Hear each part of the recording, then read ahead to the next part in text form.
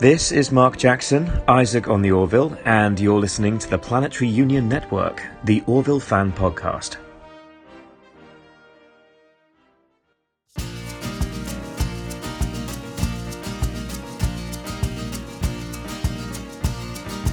All the waiters in your grand cafe leave their tables when you blink. Oh, every dog must have his every day. Every drunk must have his drink. Don't wait for answers. Just Hi, this is Joe Quickle. take your chances. And this is Michael May. And this is Planetary Union Network, the Orville Fan Podcast. With us tonight is composer Joel McNeely. Welcome to the podcast, Joel. Thank you very much, gentlemen. Yeah, we're excited to have you. We talked to Bruce Broughton last season on this show, and this is going to be like a great bookend to that discussion, I think, because he, of course, wrote the opening titles. And how many episodes have you scored? Are you the regular guy, right? I think I'm a regular guy. Yeah. I keep asking me back. I'm fingers crossed. Yeah. I did 6 last season, and I've done 3 so far this season, and planning on more. Awesome. You've got a really cool filmography too. What was your first score that you did? Can you remember that far back? Yeah, I do remember. It was a low budget movie called Samantha, and it was about a musician, a violinist, and I happened to be married to a violinist, and Oh, cool. and it was kind of a real labor of love, and because the score was really kind of true to what real chamber music is. It wasn't kind of Hollywoodized as they sometimes are, and so I really put my heart and soul into it, and actually a lot of money. I took the fee that I had and I doubled it with my own money, and I hired a pretty big orchestra. I didn't make a dime on the project, but I made a score that was something I was proud of, and kind of a lot of stuff flourished from that one project. Certainly the Young Indiana Jones Chronicles came out of that. Oh, okay.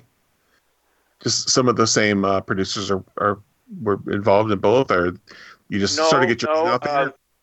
Actually, Intrada Records and Doug Fake released the soundtrack on a guy who had never done anything at all, and Wow. was I think I was 30 maybe, and maybe younger. I think it was younger, and he released the soundtrack, and the soundtrack got around, and people listened to it, and that led to some really beautiful opportunities. Cool. And did you always want to be a film composer, or did you have other musical aspirations before that, or how did you fall into? No, This- this was it for me. This was Yeah. always my goal from the time I was a little kid. Nice. Who are some of your heroes? Well, I got into it because of Elmer Bernstein. Okay. I remember I had 2 lightning bolt moments with Elmer Bernstein. When I was 8 years old, I heard the score to Kill a Mockingbird, and I thought the opening theme was haunting and magical, and I went into the piano in my house and I tried to figure it out, and I spent a couple of years trying to figure it out, because it's not all that simple. It sounds simple, but it's very complex, and I could never quite get it. And then a few years later, my dad was a college professor at the University of Wisconsin, but he had this kind of weird life where he also wrote Hollywood screenplays and produced television. And he got the opportunity to do a spin-off of a show called Marcus Welby, M.D., and executive produce. And the show was called Owen Marshall, Counselor at Law. And my dad was the showrunner on it. And so we moved out to California for a year, and he hired Elmer Bernstein to write the main title. Wow. I think it was 12 or 13, and I got to go to the recording session of the main title, and my dad had told Elmer that I was a young composer that was not a composer at the time, obviously, but a young musician who was a fan of his. And he invited me to the podium, and he gave me a set of scores that he had already had made for me. Wow. And he let me sit right behind the podium as he conducted the orchestra, and it was kind of over from that moment. Yeah. Wow, very cool. And so yeah, like you said, you worked on the Young Indiana Jones Chronicles, and did some other stuff with Lucasfilm too, right? You did like the Shadows of the Empire video game. What else have you done for Lucasfilm? I did Radioland Murders for George Oh, Lucas. sure, right. Yeah, which was a really, really fun and amazing project. It took a full year of my life because it was about a radio show on 1938 on its inaugural night of a new network, and it was done in real time, so it was a 2-hour radio show. So I had to produce all of the music that would go on in a 2-hour radio show. So I had to get in from script level and be composing all of these things in advance, and then I spent all this time on the set as they shot it, and then wrote the score to it afterwards. And it was just an incredible learning experience. And, ironically, Seth MacFarlane, who, we're here to talk about, told me years later that it was the Radioland Murders soundtrack that he had when he was in college that led him to call me when he came to California. Wow, cool. Yeah, that's a really cool, underrated movie. Like, not enough people talk about that movie, but it's a strange one, but it is certainly, there's a whole lot of intent that went into it. Yeah. And then tell me about writing for the Young Indiana Jones Chronicles, because it's a period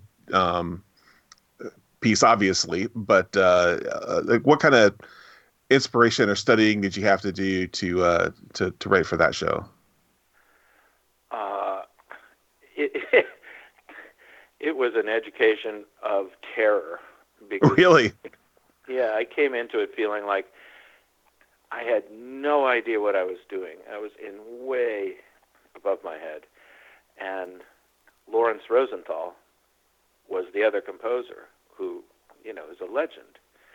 And here I was, this young 33-year-old kid, and I really had to struggle to figure out where I, kind of fit into all of this.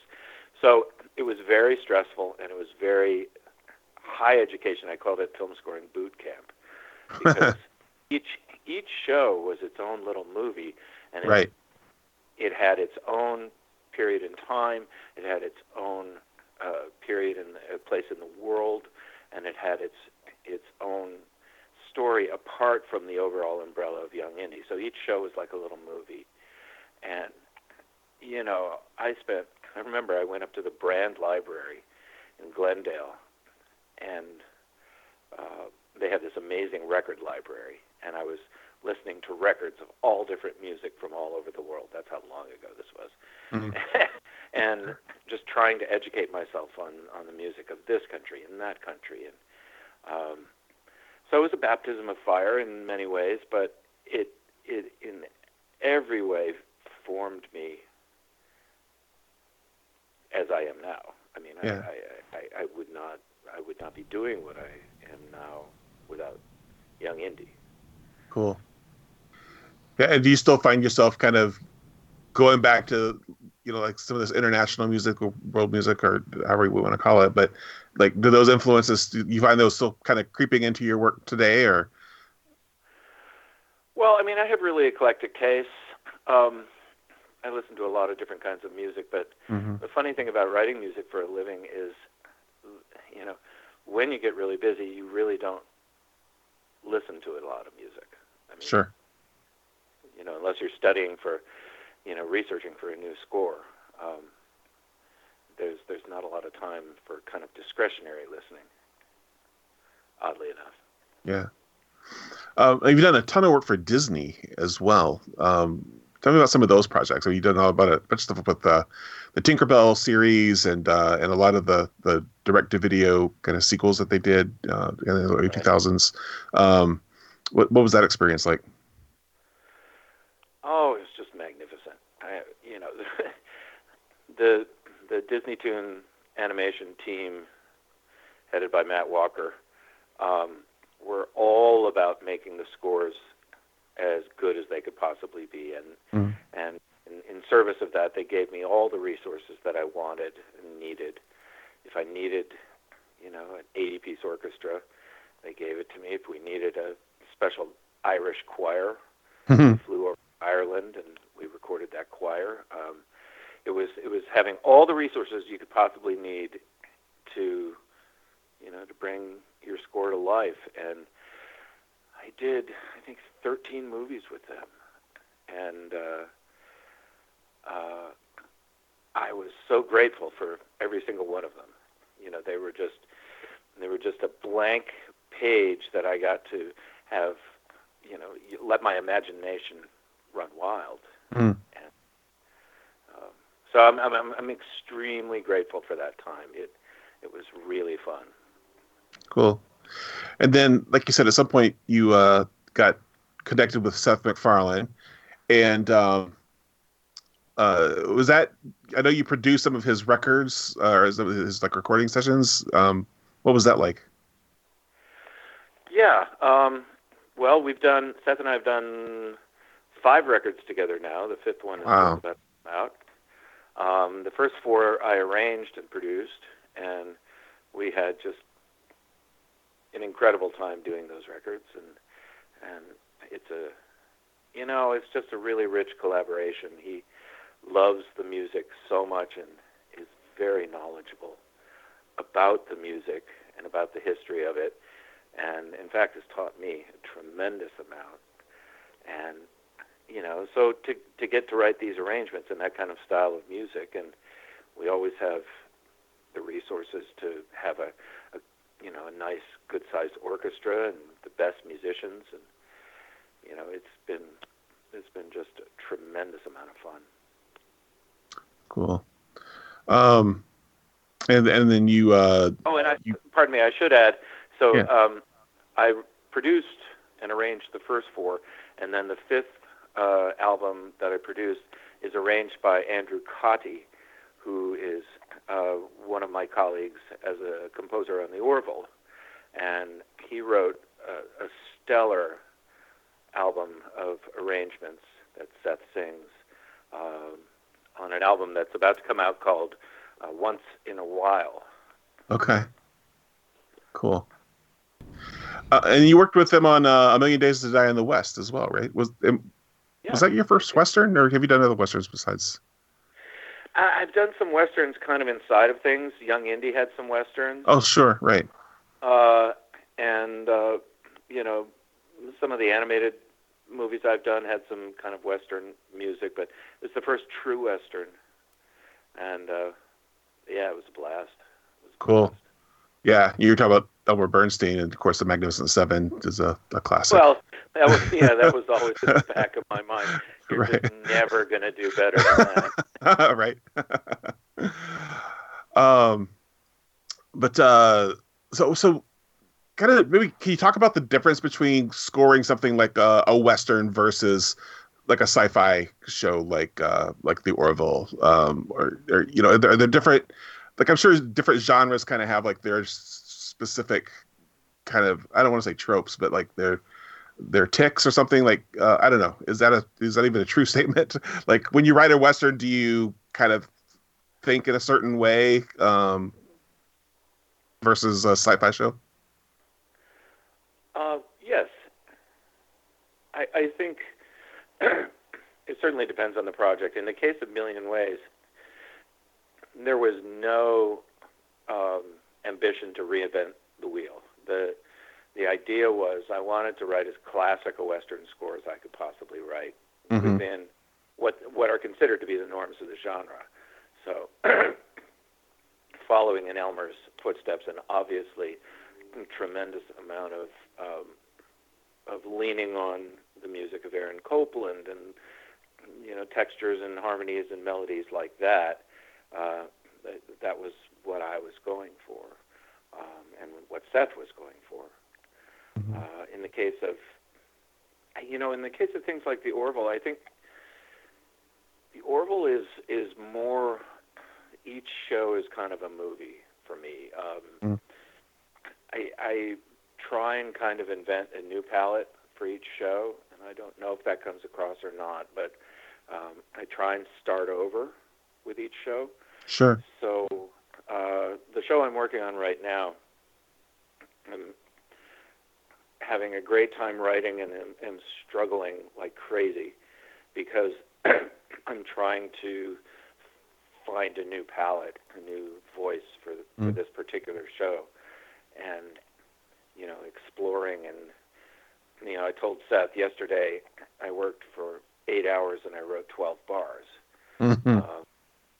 But it's going to get a lot faster than that. But that's because I was trying to find out what the voice is for this particular episode. And to me, that's the fun part. That's the challenge. It's often not about what it is as much as what it isn't. You start saying, well, it's this, it's this, it's this, it's this. No. You eliminate all of those, and you say, well, what you're left with is what it is. And that takes time. Just the narrowing down of it takes time. Yeah. So what's the process like for scoring an episode of the Orville? Like, just from the time are you like handed a script? Does that kind of kick everything off, or what goes into it? I do read scripts, and I generally try not to pay too much attention to them because that's the kind of the black and white, charcoal drawing of the story. And while everything flows from that, all of the art that happens on the set is informative. So I take information not only from the story and from the script and from the dialogue, but the pacing of the editing and the directing and the look of the show, even the colors. If the colors are bright, if the colors are muted, that has an influence on how I orchestrate. Sometimes I'll see a scene that's just very, very kind of, the lights are just really clamped down and it's really a kind of a dark scene, and I will write my orchestration to what I think is the musical representation of what that looks like. Gotcha. So when you sit down to score, do you pretty much have like the fully edited episode in front of you to kind of work from? I mean, is it pretty much done by the time it gets to you, except for the music? It is locked in terms of editing. Yeah. But they might be tweaking some effects or things like that. It's there. The visual effects are generally very much temp when I'm writing, but the show is locked, the pacing is locked, the editing is locked, and then I do my writing from that. And one of the fun things is at the sessions, usually by the time we record the music with the orchestra, there's a finished visual effects print that I generally see for the first time when I'm recording with the orchestra. So I've spent weeks and weeks and weeks looking at this picture and seeing one thing, and then I get to the session with the orchestra, and suddenly I'm seeing all of the backgrounds and all of the cool stuff that these amazing artists put in. And it's really fun. I mean, it's almost like watching something in black and white and working on it for a long time, and then you get to see it in color. It's kind of thrilling. About how long does it take you to write a score for an episode? Generally about 3 weeks. The one I'm working on right now will take me 5 weeks. Yeah. It's got a ton of music in it. It's a big episode. Yeah. And then recording, how long are those sessions? They can go from 3 to 4 hours to the one I'm working on now, which will be 6 hours. Yeah, wow, that's big. And we have a large orchestra by any standards in the history of television music, of generally 80 musicians. But on the show I'm working on now, which has got some extra special kinds of needs and scenes, we're going to have over 90. Wow. Yeah. Wow. That's cool. Uh-huh. Are they like, so some of those extra ones, are that like special instruments that you're bringing in, or what? It generally applies to size, and it's a really epic episode. So Yeah. Seth really wanted to bring a real feature film sensibility to the score. Cool. So I noticed. So we just watched "Nothing Left on Earth Excepting Fishes." Was the episode this week, and I know there are a lot of references and even visual cues, I think, to Indiana Jones. And did I detect some musical cues from Indiana Jones in there too, or maybe I'm making that up? No, if they're in there, that was unintentional. Okay, all right. Good to know. And I guess my last question is about the season 1 soundtrack, which is coming out soon. Were those re-recordings of your scores, or are those recordings taken directly from the scoring sessions? No, those are the recordings from the sessions. Wow. Bruce Broughton's amazing pilot episode and his themes, and then scores by, incredible scores by John Debney and Andrew Coddy, and there's over 2 hours of music on the thing. That's great. Yeah. We're really looking forward to listening to that. Yeah, it was really perfect timing to have you on, since it comes out like next week. Well, I hope people will check it out. So much time and effort and intent went into making this music, and it's there's some really fun stuff on there, I think. Cool. Well, thank you so much, Joel. Man, it was insightful, and I wish you much luck and many, many more episodes. Thank you, and thank you for being devoted to this show that we're working so hard on. Much appreciated. Yeah, our pleasure.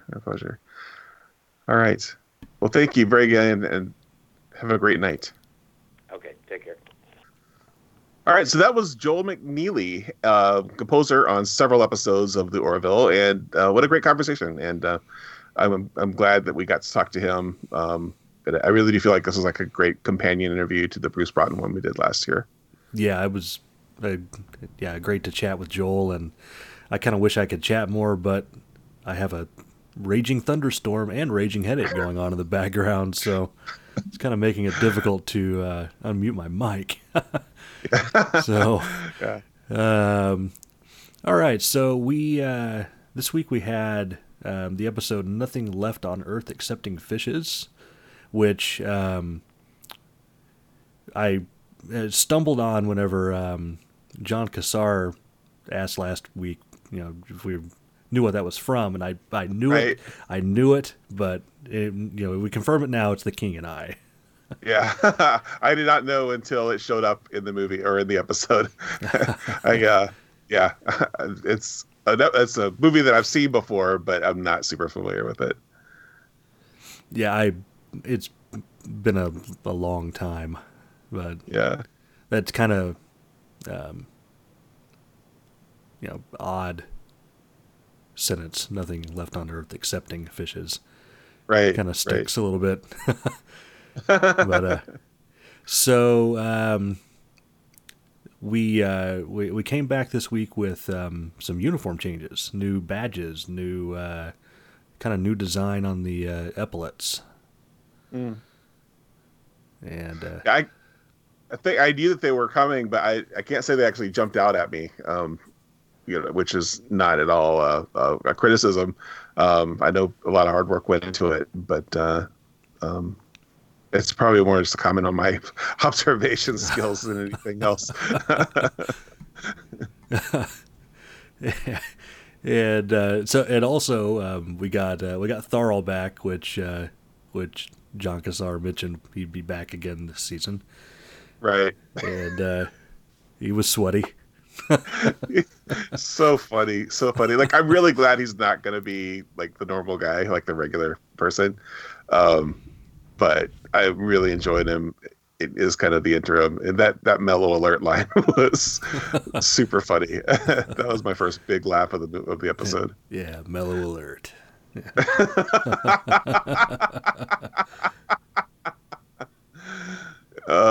Man, and yeah, and so and I like this episode's kind of introduced. They're just on a supply run, really, just taking some supplies from point A to point B. Like, Malloy refers to them as pizza guys at one point, Right. Which, yeah, I get it. Like, they're supposed to be out there exploring the galaxy, but you would expect, like, there's, well, even in Next Generation, the Enterprise was doing a lot of that kind of stuff. We got to take these medical supplies to this colony over here, and run this shipment of food to this colony over there, and but it always seems so noble on Next Generation, and it was fun to hear, especially Malloy kind of griping about it, like, oh, this again. Yeah. Another supply run. Yeah. And then we go ahead. No, go for it. Well, so we also got return of Lieutenant Tyler from the first episode. We did. And she and Mercer are, as seen in the end of the last episode, they are kind of getting into each other, and they're still dating. And it was fun to, like, she comes on the bridge and has a little conversation with him, and Kelly's there, and you could see in Kelly's eyes, just like on her face, like she kind of realizes something is up. Mm-hmm. What she says later on when Ed finally reveals to her that he's been dating Lieutenant Tyler, she's like, yeah, I know. It's like, I can see how you are around her. But what'd you think of that little their relationship? Like, their movie nights and watching The King and I and all that stuff. I was trying to come at it objectively, because I kind of knew what was. I was going to ask if you did, because I was totally fooled. I did not know until, again, my observation skills are completely on point. But when they revealed it to me in the show, that's when I figured out what was going on. Yeah. But so you already, like, did you recognize the actor? Like, did you know in episode 1 of this season that was the same person who was in season 1 and kind of put it together already? Yeah. Yeah. Okay. Yeah, I did, but again, I got some extra information that's not normal. A little bit before the episodes aired, okay, as well. All right. So yeah, but trying to look at it objectively, it seemed like it was kind of a fast. It's kind of moving fast, mm-hmm. And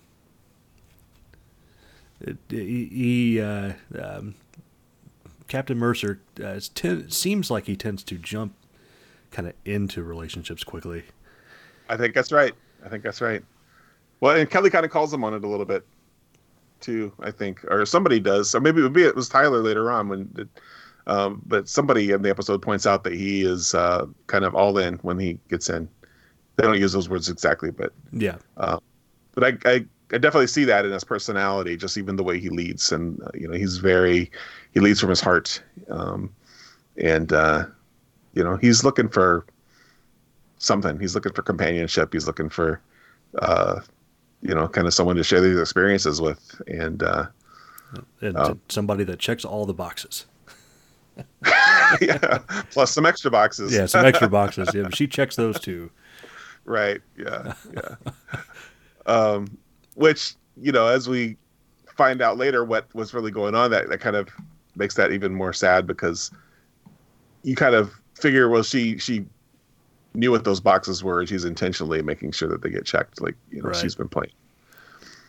But I liked the idea of, like, he's like sharing with her like his musical tastes and his movies and all of this stuff. And yeah, I was a little worried at first because anytime you have like one person in the relationship like sharing all this stuff with the other person, and the other person is not really like she never gets to pick the movie, or like, does she not like movies at all? Does she not have like her own musical taste? Like, I don't know. It was a little bit of a weird kind of a vibe there, but you find out later on, of course, that that's exactly what was going on. Like, she was intentionally just kind of being this kind of blank slate that he could just kind of put whatever he wanted to onto it. Right. Yeah. I like that conversation between him and Kelly about how Kelly knows that, and she talks about there's the way he smiles when Lieutenant Tyler's around. He's got 15 different smiles. Yeah, 11 of them are passive aggressive. I thought that was pretty great. Yeah, what was it? And he kind of does a smirk, and she says, "That's number 4" or something like that. Right. Yeah. Which is sweet. That she still, she knows him that well, and she still is that observant about him. They kind of makes me want those crazy kids to be able to figure it out and get together. But at the same time, like we've talked about before, like I am perfectly fine with them moving on. I just want it to be hard for them to move on, and that's what I'm seeing. Yeah. In scenes like that, like it's not going to be easy for them to move on. And so, go ahead. Yeah, and yeah, that's right. Kind of a difficult transition. Yeah. Find out Ed's a big Billy Joel fan. Yeah. So get a couple of musical cues from Billy. They did, and including the one at the end, which I never thought I'd laugh at that song, but I did. So, which part hit you funny? I don't think I was laughing. I was kind of. It was it caught me off guard at first, and then like I hear the opening, just the opening chords in that song. And I just started laughing. Okay. It was like, you got to be kidding me that this. And then kind of like the montage turns and kind of the whole thing. Just I lost it. Okay. It was just unexpected. Yeah, that's for sure. So she got.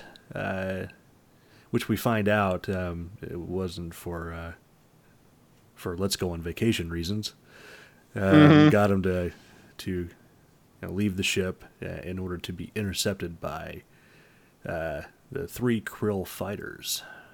Yeah, that was super effective how they did that. Like I hadn't really thought about it before, and we keep comparing. I keep comparing to Next Generation because it's such an obvious influence. But it always compares so favorably. Like, and I love Next Generation, don't get me wrong, but how many times have we seen somebody in a shuttle on Next Generation, off by themselves, like going to a planet or whatever, and sometimes they get into trouble, but just in this particular case, I felt like the isolation of, oh crap, here are these 3 fighters, and we don't know what they're doing out there. We don't know if, for all we know, like, and at first it seems like they are just kind of there by a happenstance. Like, they cloak the shuttle, and the fighters kind of just fly past and go, woo, okay. Yeah. But like before that, I was like, oh crap, like that would be really terrifying to be in this little shuttle with no weapons on it, and you're far away from the Orville. You're just kind of stuck out there, and who knows, what could happen to you. It's kind of like being in a lifeboat at sea or something. It's just like there's all this possible danger around. So it was just really effective, like seeing the little blips on the radar, and then we see what they are, and they're krill, and and they go past, and it's like, ooh, okay, good. But then they turn around, and it's like, oh man, what is up? And but I was really concerned for Ed and Tyler in that moment. Yeah, it's yeah, you do think you get the feeling like, oh wow, okay, good, they got him. they went past. Yeah, and my wife, I was watching with my wife and son, and she figured out before I did what was going on, because she goes, "This is kind of suspicious." Oh no, I know what it was. I'm jumping ahead a little bit, but it was when Tyler was being tortured, and she started to suspect there that putting that together with this, all these events and the ship's turning around, and then knowing to like vent vent plasma or something, or yeah. They did. I believe it was plasma. That's what I think. That's what she said. It was some kind of plasma. I didn't catch even on both my both times I watched. I didn't catch exactly what plasma, but yeah. But somehow it adheres to the shuttle to reveal where it is. And so anyway, my wife is very smart and figured that out way ahead of me. Yeah, I watched actually. My wife watched both times with me as well, and this it instantly became her favorite episode. Really? Yeah, she just absolutely loved this episode. Cool. What specifically about it? Maybe it might have just Billy Joel and the musical cues and the scoring and everything. Just she loved it. Cool. Good. Yeah, it was super strong. Like it was another great one. Not to I don't want to start. I know I want to finish talking about it, kind of scene by scene, but just overall, I really, really enjoyed it, as I have, every episode of this series. So, meanwhile, go ahead. No, go for it. You're getting into what I was getting ready to, so go ahead. Okay, yeah. So meanwhile, back on the Orville, Malloy has a conversation with Kelly where he talks about wanting to take the command test. Right. And she's skeptical. She is skeptical, which, I get it, right? Hasn't really shown a ton of initiative or ambition before now. And we find out a little bit later, I think part of the reason that he wants to do this, but I don't know that it's the full reason. So later on, he's kind of talking to a female officer in the mess hall, and he's got to say, hey, I'm taking this test and I'm going to be a captain someday. He's kind of using it to pick up girls, right? And Kelly kind of warns him away from that as a motivation. But do you get the feeling like that is really his motivation, or I feel like there's something deeper going on there? Yeah, there's got to be I feel like there is a deeper motivation, but that seems like it on the surface. Yeah, but maybe it's because he can't wear the zipper jackets all the time, and he's got to have something else. I wonder if it has something to do with Lamar getting a promotion.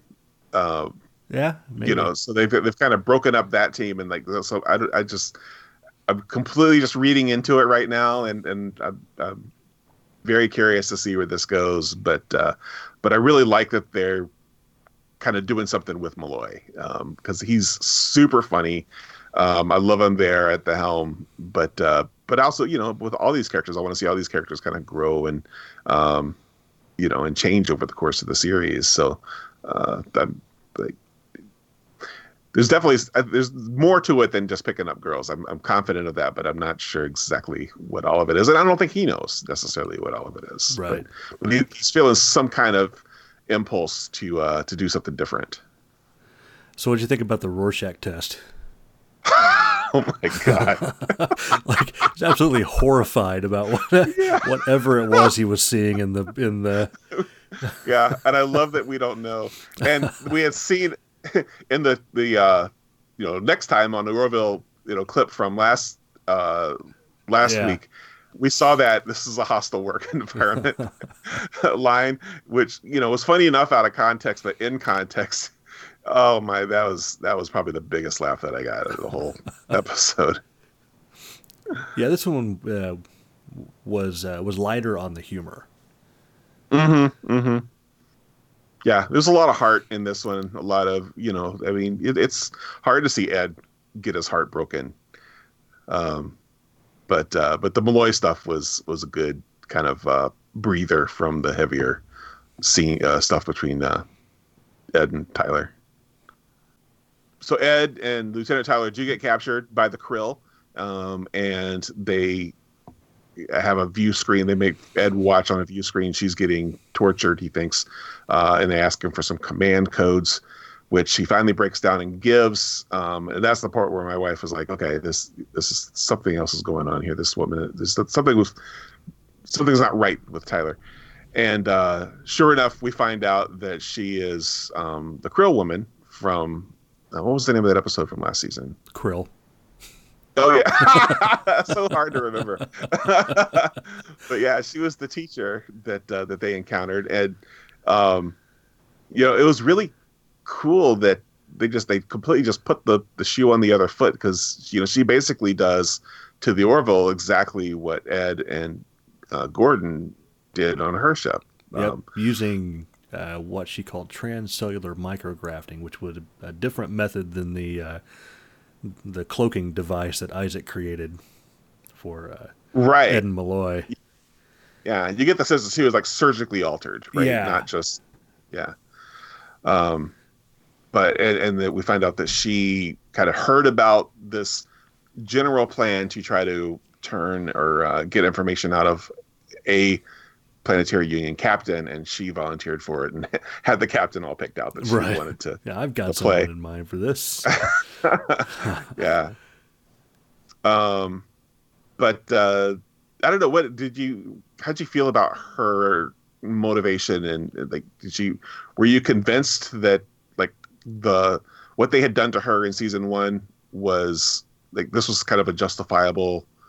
I'm not saying like you would have done the same thing necessarily, but like, do you think like she has taken it to the next level, and if so, is that because she was really hurt by him, or is it because she's Krill and that's just the way they are, or like, what's your read on that?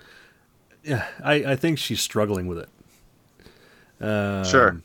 And really through this and through the whole episode, I didn't know exactly how it was going to turn out. I didn't, I knew who she was playing, and that she was actually, actually an undercover Krill agent. But it took some turns I wasn't expecting, as far as, I thought that she was possibly there because she knew of, she was there because she knew of a plot, but not that she was, centrally involved in the plot, but more just trying to kind of, because they saved her and the kids. I mean, they obviously killed everybody else, but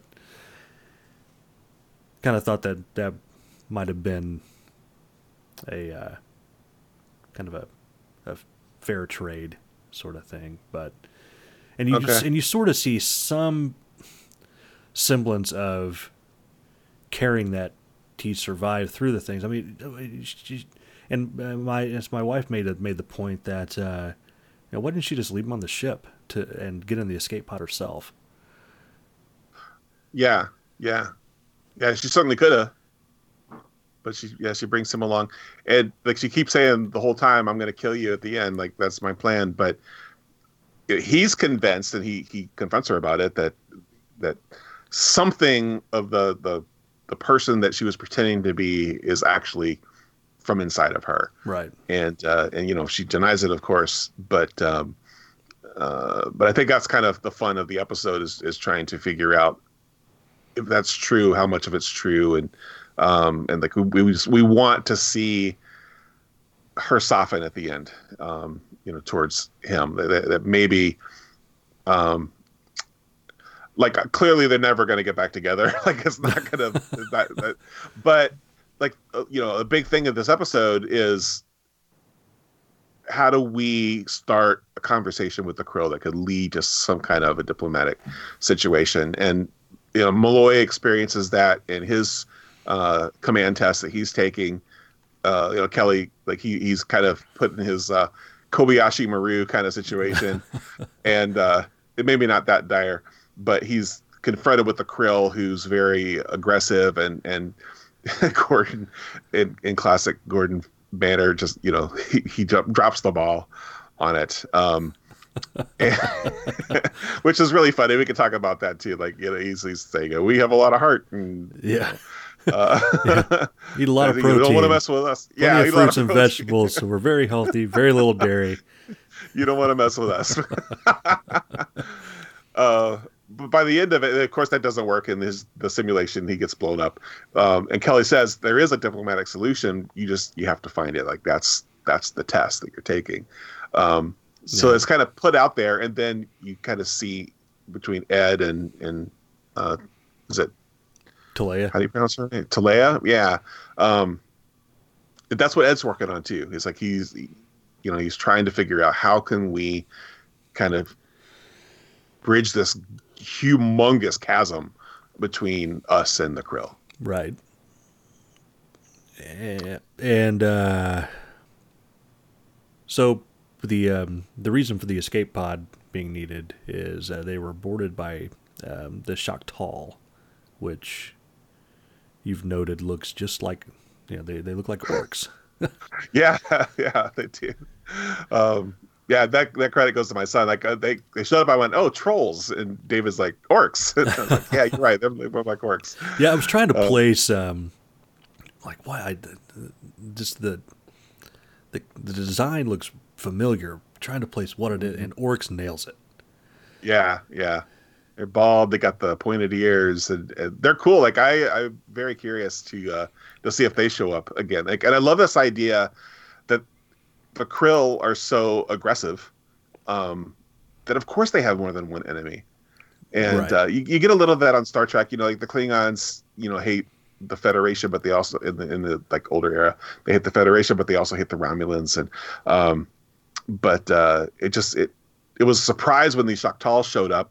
But when Talea explains like the history between the Krill and the Choctaw, like it's like, oh, well, of course, like they would have like these other enemies, and it's really cool that some of them turn out to be pretty powerful. It's kind of, I don't know if I'm reading into this, but she's describing like the Krill history with the Choctaw, and she says something like they're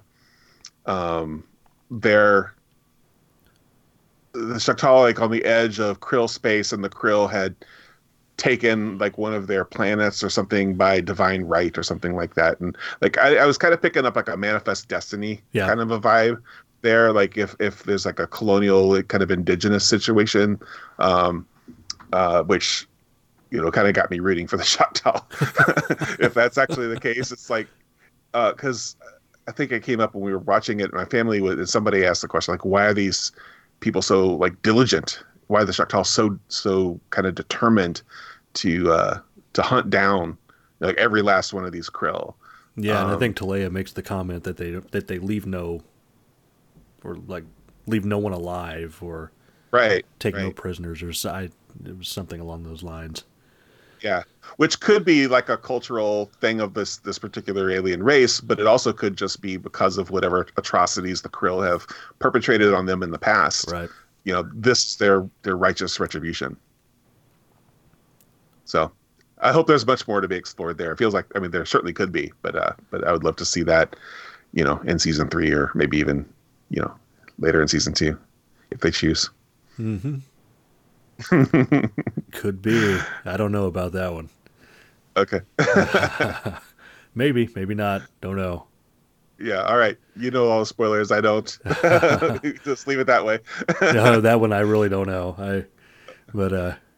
Oh yeah. So, there's a distress beacon, or a Krill distress beacon, and we find that the planet, one day on the planet would, talk about really inconvenient timing to to land on it for somebody who's a Krill, that the days on that planet are basically the equivalent of 23 Earth days.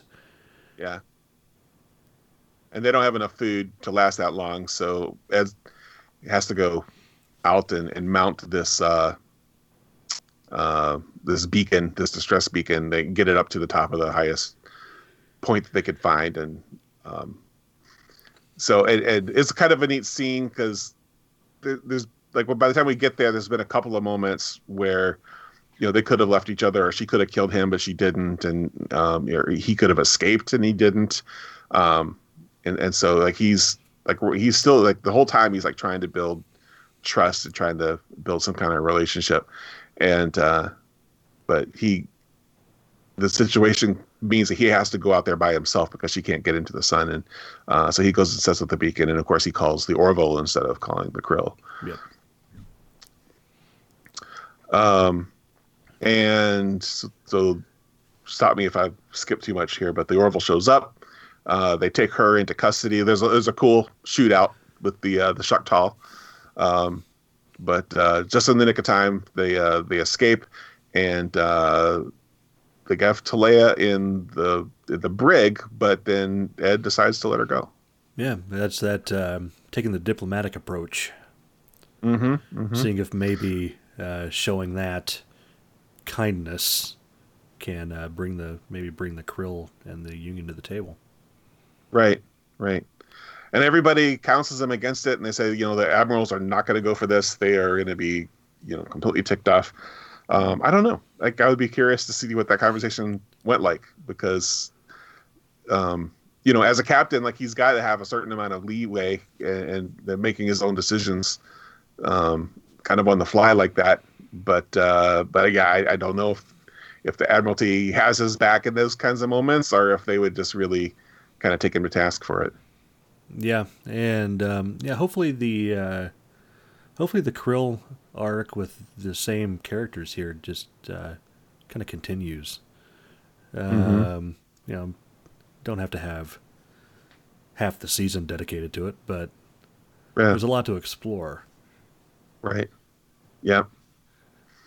Well, and I love that you know, they anytime you have a story about two groups of people who just do not see eye to eye, they're not on the same page, and they kind of learn to work together. Like, I am completely a sucker for that kind of stuff. So, yeah, I wouldn't want the whole show to be about that, but I am very into this as a kind of recurring plot line. Mm-hmm. And we end on something we touched on earlier with another Billy Joel track. Yeah. Always a Woman to Me. Yeah.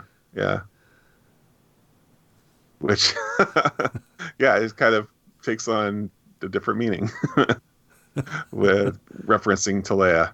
Yeah. But yeah, and he just the sadness in his eyes, just, I don't know. This episode was some of Seth's best work in the series so far.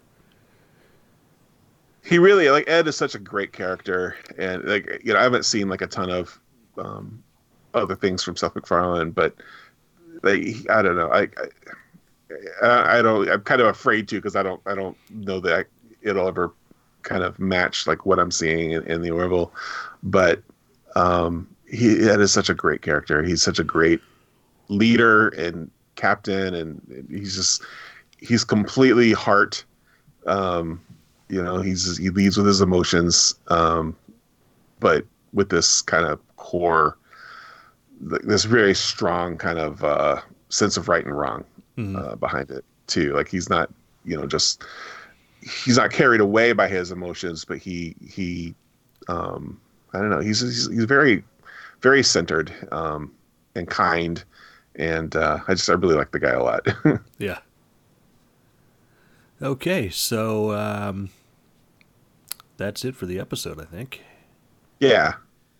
And so there was some big news in the past day. I don't know if you noticed this, but Scott and Adrian went public with their relationship. Cool. Yeah, they're publicly engaged. Oh, neat. I did not know that part. Congratulations to Scott and Adrian. We'll be talking to Scott a little bit later this season. Nice. I think sometime around episode 8 or 9, something like that. So, yeah. And next week, the episode is All the World is Birthday Cake. Now, the Orville makes first contact and a new crew member joins the ship. So, everybody can probably guess who that new crew member is. Well, yeah, they mentioned in this episode that Patrick Warburton's character is, he is an interim replacement, and that they're expecting the new security chief soon. So that has to be who that is. Yep, that's who that is. And so we've got 1 week left in our contest for the albums with La La Land Records. And that contest closes at midnight Pacific on January 25th, so get your entries in on Twitter or Instagram. And that's it for the news. Cool.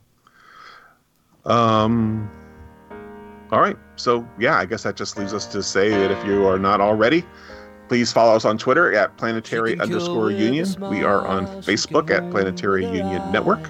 We are on Instagram at Planetary Union Network, and our website is planetaryunion.net. And Jalosia. Perfect. She's always a woman to me. She can lead you to love. She can take you or leave you. She can ask for the truth, but she'll never believe. And she'll take what you give her as long as it's free. Yeah, she steals like a thief, but she's always a woman to me.